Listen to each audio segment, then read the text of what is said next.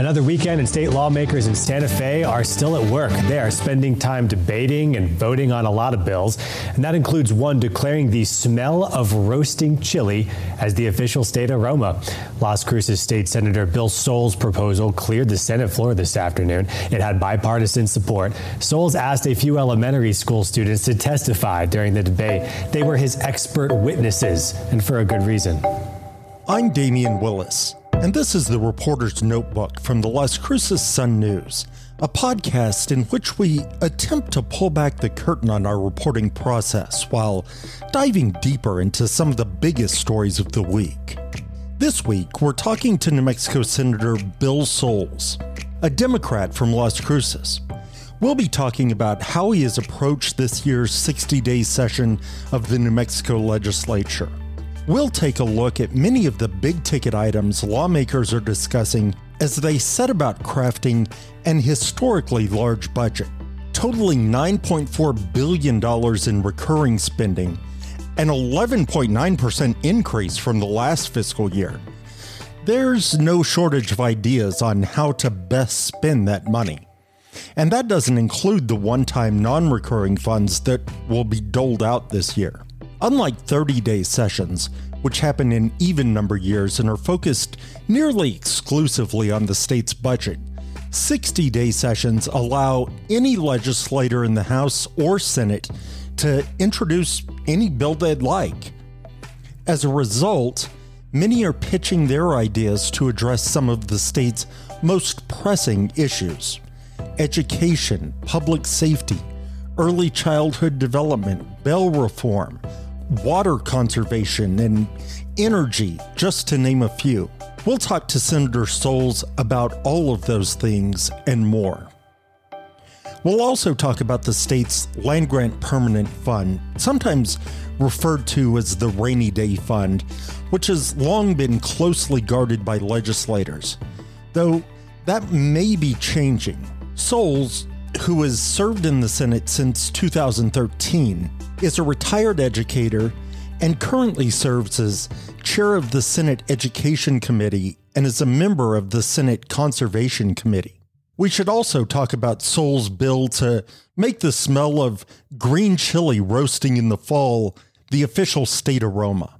A bill Soules sponsored with expert testimony from some Las Cruces elementary students.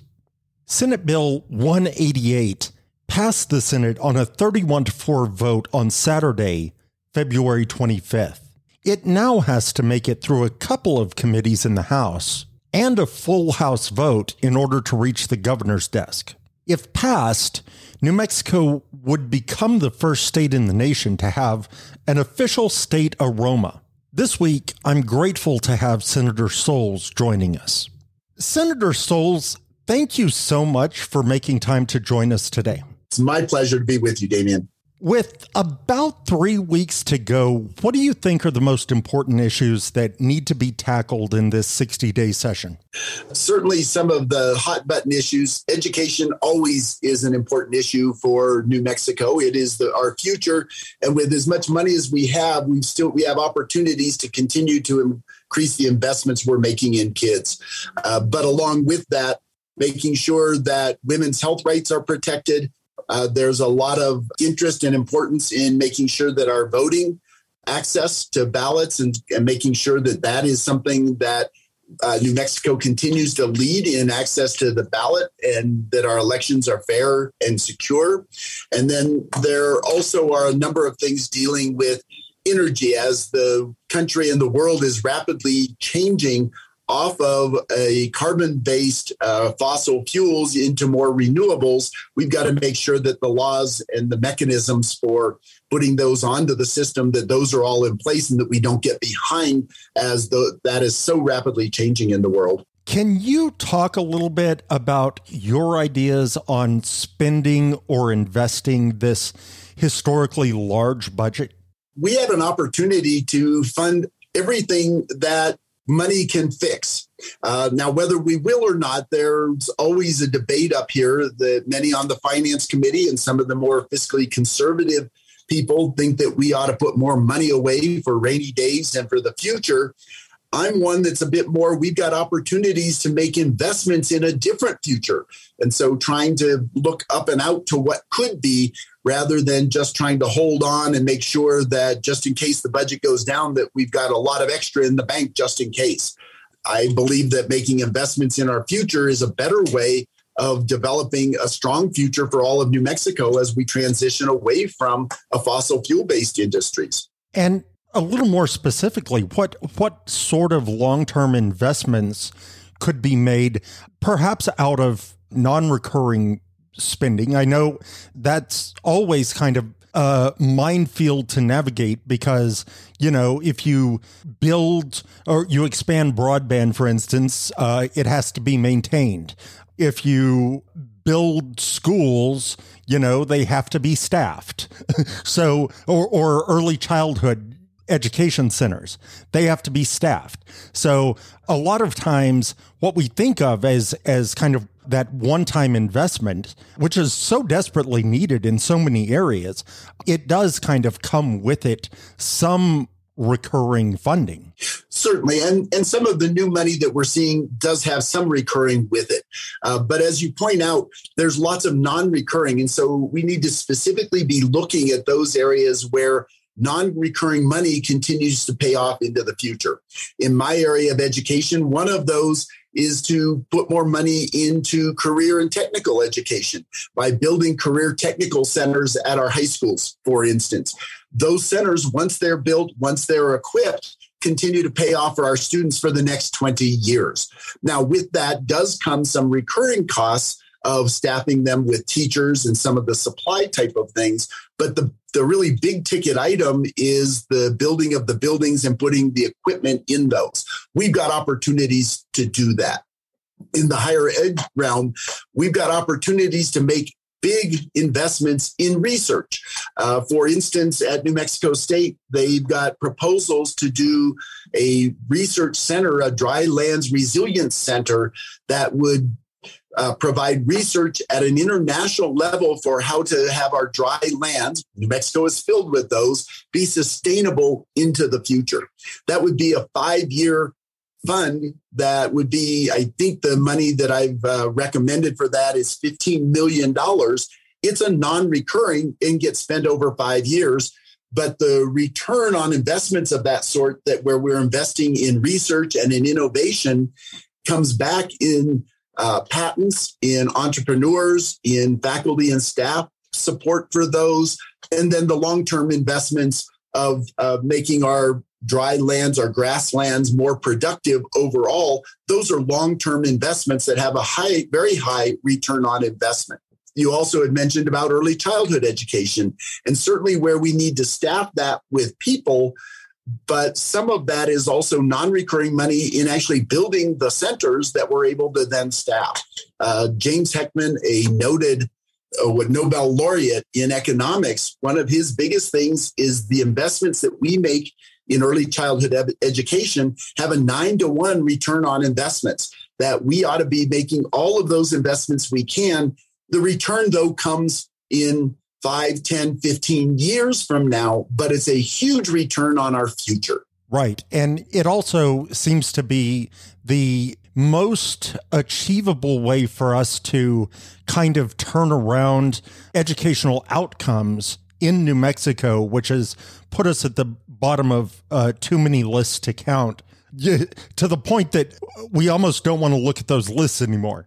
Yes, and most of the problem of our low educational achievement has more to do with our unhealthy communities. It has to do with poverty. It has to do with lack of jobs and high-paying jobs for people and for the parents, which then put children at risk. And high-quality early childhood education programs deal with all of the wraparound services that the children need so that they are able to achieve well in schools. And we don't have currently, due to poverty, due to lack of access to high-quality early childhood education programs, many of our kindergartners come into school a full year behind, 20 to 25% behind their peers. That's all preventable with investments in early childhood education. And if we have our kids coming in ready and prepared for school by dealing with those upstream concerns and problems, much of the low rankings in the state go away. And we are only meeting about 25% of that need right now. And those are places we could make significant investments, but they're not going to show up next quarter or even next year. They're going to show up in 5, 6, 10 years from now. Right. It's about providing more comprehensive support for those most at-risk children at starting at a much earlier age. Yes, it's dealing with all of the adverse childhood experiences and the social determinants of health. And rather than looking at them as negatives, if we put them in, then they become positive social determinants of health. If we make sure that kids have a place to sleep, that they're not homeless, that they have food to eat, that they have access to medical care, that they have access to high quality education, that they have transportation to get to appointments for medical care and other things.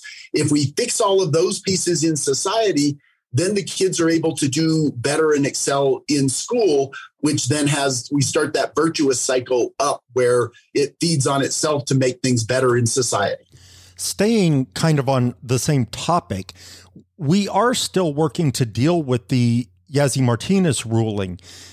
How are we continuing to address that? We're addressing it in several ways. One of them certainly is with the early childhood education, making sure that children are ready for school. We've done a number of things in the education framework where we are directing more of the state education dollars towards the schools that have the largest number of at-risk students. Several of the ones in Las Cruces that are getting additional funding directed specifically to those schools that have the highest need. There also are a number of programs that are beefing up our English second language learners or programs for all of them. Certainly, as we're refilling the teacher pipelines with higher salaries for teachers, that makes sure we have high quality teachers in the classrooms rather than having long-term subs or underqualified or minimally qualified teachers. That's had a large effect already. We've reduced by about half the number of teacher vacancies we have in New Mexico. And we know that if you have a high quality teacher in the classroom, the students do better. And that all directly affects the Martinez-Yazzie lawsuit.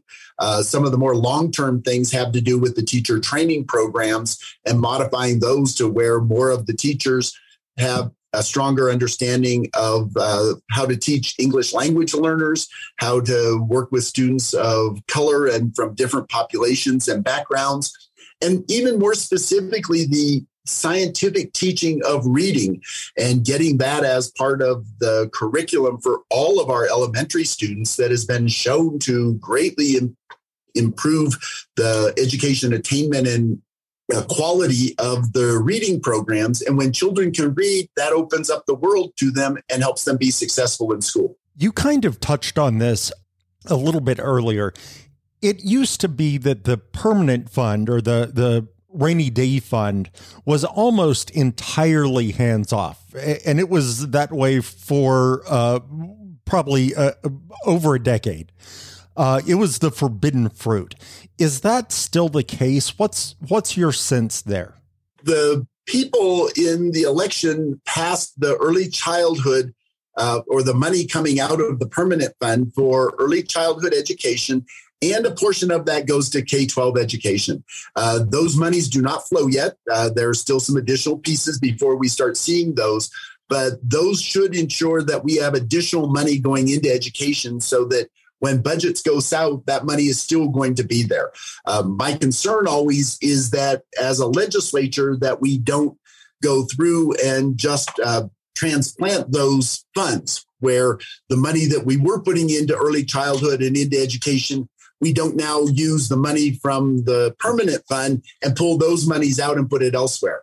When the people voted for that, they thought and expect that that money is on top of what we are already spending in those areas. And that's one of the things over the next couple of years I'll be watching very carefully, that we're not supplanting the funds we're currently putting in, but that these monies are in addition to the monies we currently put into those programs. And beyond the use for early childhood and K through 12 education, is there any appetite to tap into that in any other way? Not that I'm aware of, and I would probably reject trying to do that. Those funds were really put up for our future children, and that means our education. The Those funds, we currently have the second most, I think, of any state. I think Alaska might be higher, but the last I heard, it's at something like $22 billion. And people would talk about, well, it's going to deplete the corpus of that if we start taking money out of that. That might be true 75 to 100 years from now. If those monies actually help us improve education and improve the prospects for our children into the future, we will more than make up for any loss in the corpus of those funds through better educated people and improving economy as a result. Right. In an editorial a few weeks ago, the Albuquerque Journal called this the state's latest and possibly last boom cycle. What do you make of that? I don't know. I mean, if I could predict the future, I'd be a wealthy man. That is what every legislator I've asked that question of so far said on both sides of the aisle. They both said, I'd like to have their crystal ball. That's right. Certainly worldwide, we know that fossil fuels, which have been the primary funder of the state of New Mexico for many years, that fossil fuels are going to be in decline, and not because there isn't enough fossil fuels. There's lots of that, and they make new discoveries, but because of the other ways of getting energy through renewables, through some new technologies of deep geothermal mechanisms for electricity, is we don't need those and the pollution that they cause. And so the world is moving away from fossil fuels. The real challenge for New Mexico is replacing those and looking up to what could our future be, and using that largest of boom cycle that we're in right now to make investments in a different future, rather than just to hide away money and try and live off our savings in the future. I'm very much one trying to look up and out and trying to make for a different future that is not reliant on the extractive industries. I know, and it's such a tough problem to solve because we have almost no sun and no wind, as we've seen the past couple of weeks. I'm not sure what you mean, no sun and no wind. You mean the windy days that we had? If anything, the windy days we had a couple of days ago were actually problems for all of the wind generation, because they have to curtail so much of it and actually feather many of the wind turbines when the winds get that strong. I wasn't aware of that. Largest, I think we're the second largest, or most of the solar potential, and seventh largest in wind. And we've barely begun to tap what that potential is. As long as we don't have too many days like we have had the past week or so. Yeah, the damage from the winds the last couple of days were horrific. Yeah, not a lot of fun. Yeah, I was being totally sarcastic, but I had no idea that it actually does create problems. It does. I think the wind turbines, when a couple of years ago, it was one of the best things I've gotten to do as a legislator, is I actually got to climb up a wind turbine and up to the nacelle up at the top. It was one of the coolest things I got to do, but I learned lots about that whole industry.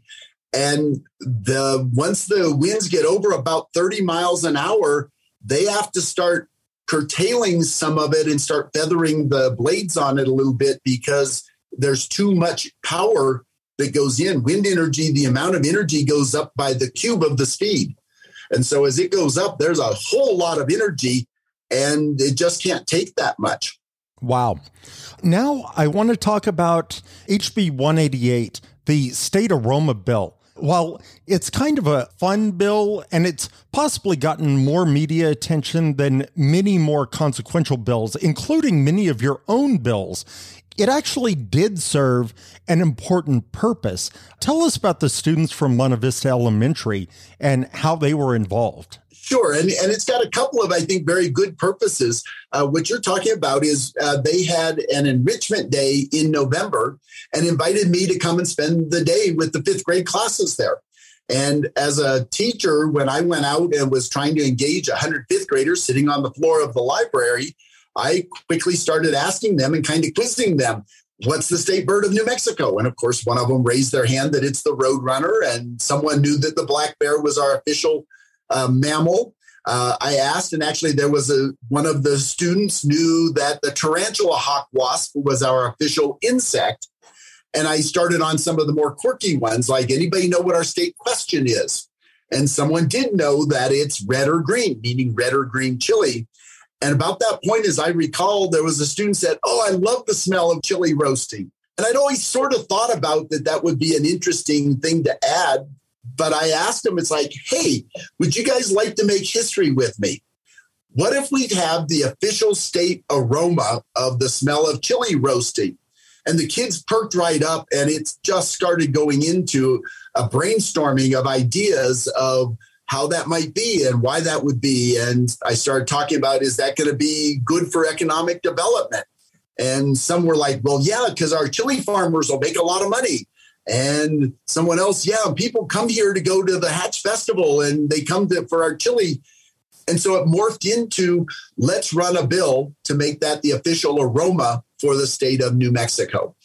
It has been so much fun for me working with the students, but also working with the teachers who have indicated that they didn't know and understand the legislative process. They have learned so much, which will change their teaching for the rest of their careers as well, on how to teach civics and engagement and government and the other things that come up occasionally with the students. I've had the students as my expert witnesses on Zoom. And then this last Saturday, 3 of them came up with one of the teachers and a parent and were on the Senate floor with me as my expert witnesses as the bill moved off of the Senate floor and is now over to the House. And so it's been a lot of fun for me, but certainly they're excited to see all of the national and international media coverage that we're getting. They've been interviewed by media. And I told them, when we get this all the way through and up to the governor, I'm going to do my best to get the governor to come down and sign the bill at the school with the students. And so they're all very excited about all of it. That would be fun.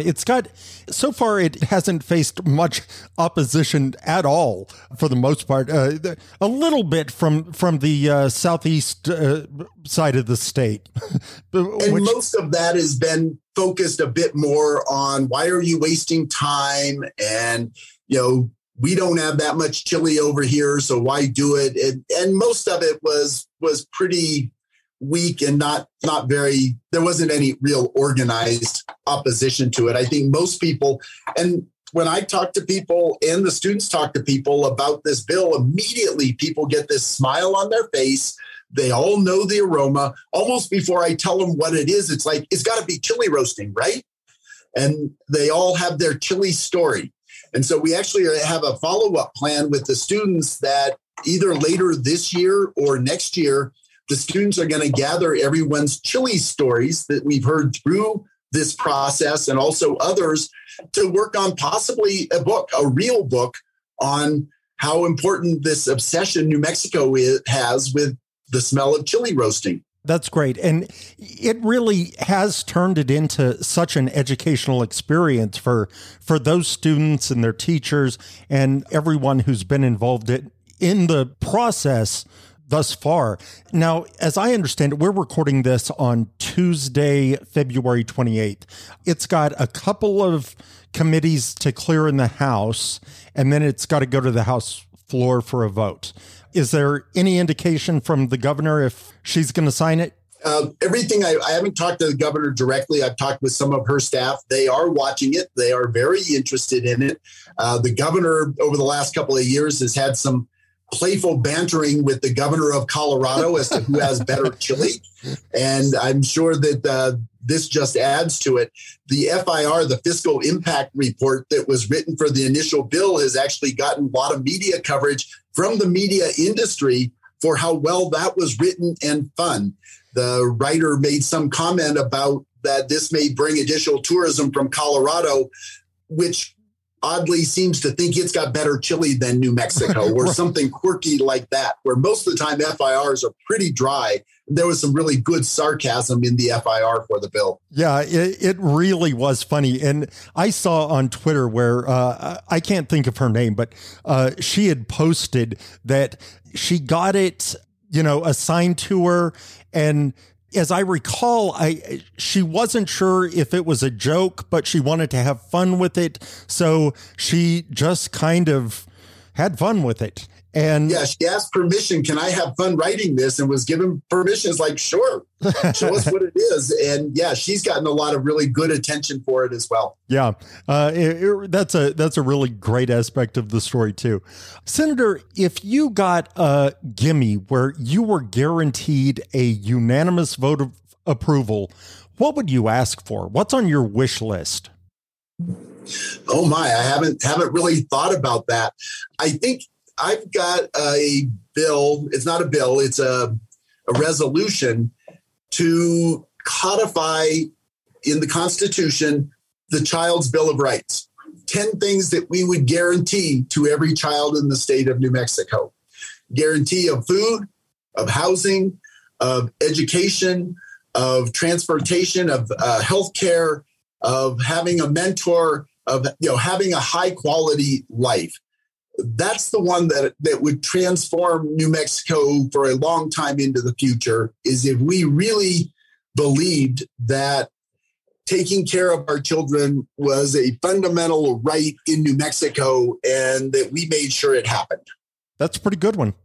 Dan McKay, who of course covers the legislature for the Albuquerque Journal, was recently on a news program, and I think it was on KUNM perhaps, and said of this year's session, the partisan makeup of the chamber hasn't really changed, but the personalities are different.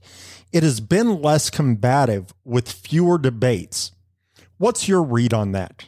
I think early on, I think that was the case. I think we're starting to see that shift, and that's a shift that happens in every session. As you get further into the session, tempers get a little bit shorter.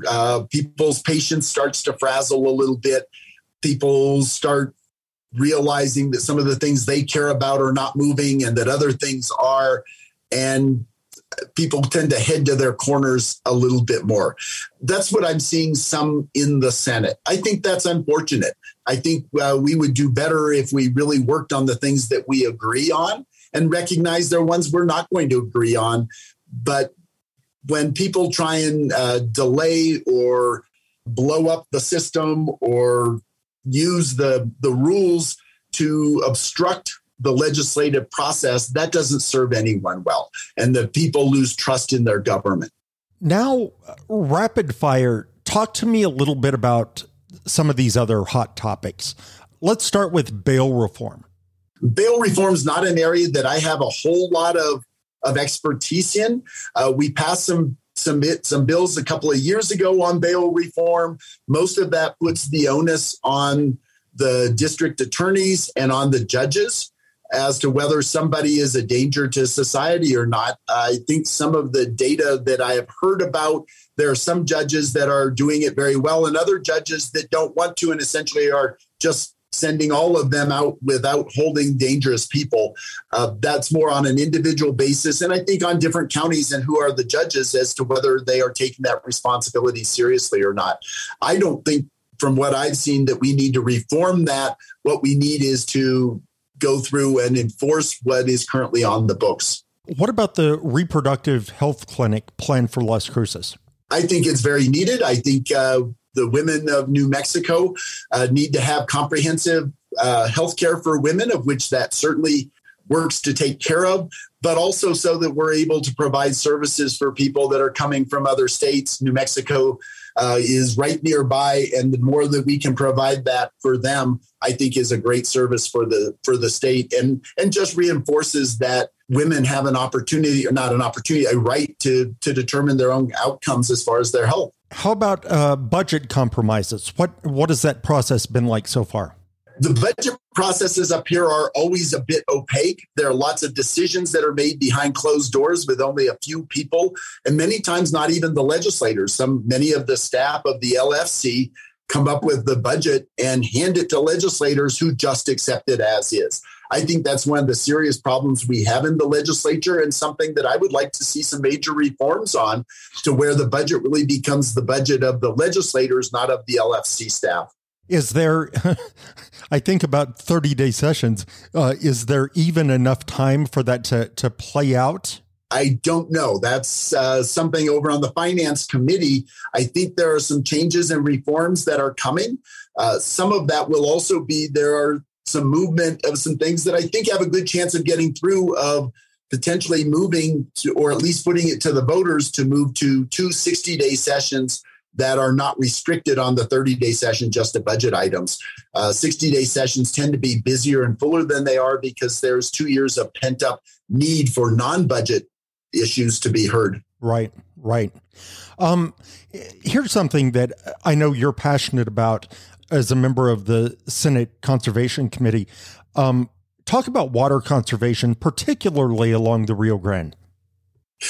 There have been several of the federal cases, and I think we're waiting for the final judgment. But from the things, and mostly it's what I read in the paper and in the news, but there's finally been some settlement with Texas so that we can move away from the litigation that's going on all of the time. The problems, though, is New Mexico, though we actually export more water than we bring in, we are a desert state, and lots of our agriculture is based on a snowpack up in Colorado. And with climate change, and certainly there is less water than when the rules were written. Some estimates are that we have almost doubled the allocation over the amount of actual water that's there. The people that make claim to it is double what the actual amount of water would be. That's got to change. And I think we're seeing that on the Colorado River compacts that are being renegotiated because we can't keep using water like we have. And as we're pumping water, that we are depleting our underground aquifers because there's not enough surface flow coming down the river. Right. And unfortunately, we can't legislate snowpack or rainfall. So we kind of have to deal with work with what we've got. And we need to make sure that we're doing smart water policy. There are a number of times everybody's worried about it and their policy starts to be developed. And then the summer monsoons come and everybody goes, oh, well, maybe this is the change back out of this drought. The drought that we're currently in is a drought that is more severe than we've had for hundreds of years. And so it's just being exacerbated. And down in our area in particular, we are pumping so much water for the pecan trees. And pecan trees are not something you can let go fallow in bad water years or low water years. And so we pump more of the aquifer in order to keep the trees alive, right? Hoping that we'll replace it in the future. But the future indicates that climate change, things are going to get worse, not better. What about security, particularly in light of the Solomon Pena arrest? That was a real hot topic when we first came up here because it was still pretty new and pretty raw.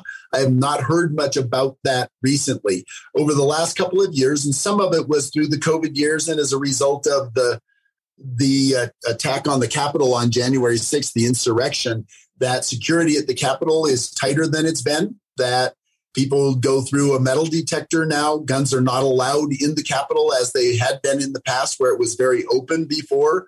And so it may just be that it feels more secure, but I think everybody is pleased that that's the case. And so there used to be, whenever there were gun control bills or whatever, there'd be a number of people in the audience with their guns sitting right on their lap, purely to intimidate people that were on those committees. And that's not allowed anymore. And I think that's a good thing. And let's go there next to gun control. It seems like some of the measures that have been introduced this session have been met with mixed results. Yes, and I've got 3 bills on gun control. I think there is a real need that we need to do some things, and we need to do things that are going to make sense. Some of the bizarre rulings out of the Supreme Court recently that at least many legal scholars that I've talked to really scratch their heads about, but those have thrown some real wrenches into trying to do anything on gun control. That's very frustrating. I was horrified by what happened in Uvalde and felt compelled we need to start doing something. And we've got to get a handle on the proliferation of guns in our society, that we somehow seem to think that we are safer when we've got guns, when all of the data is contrary to that.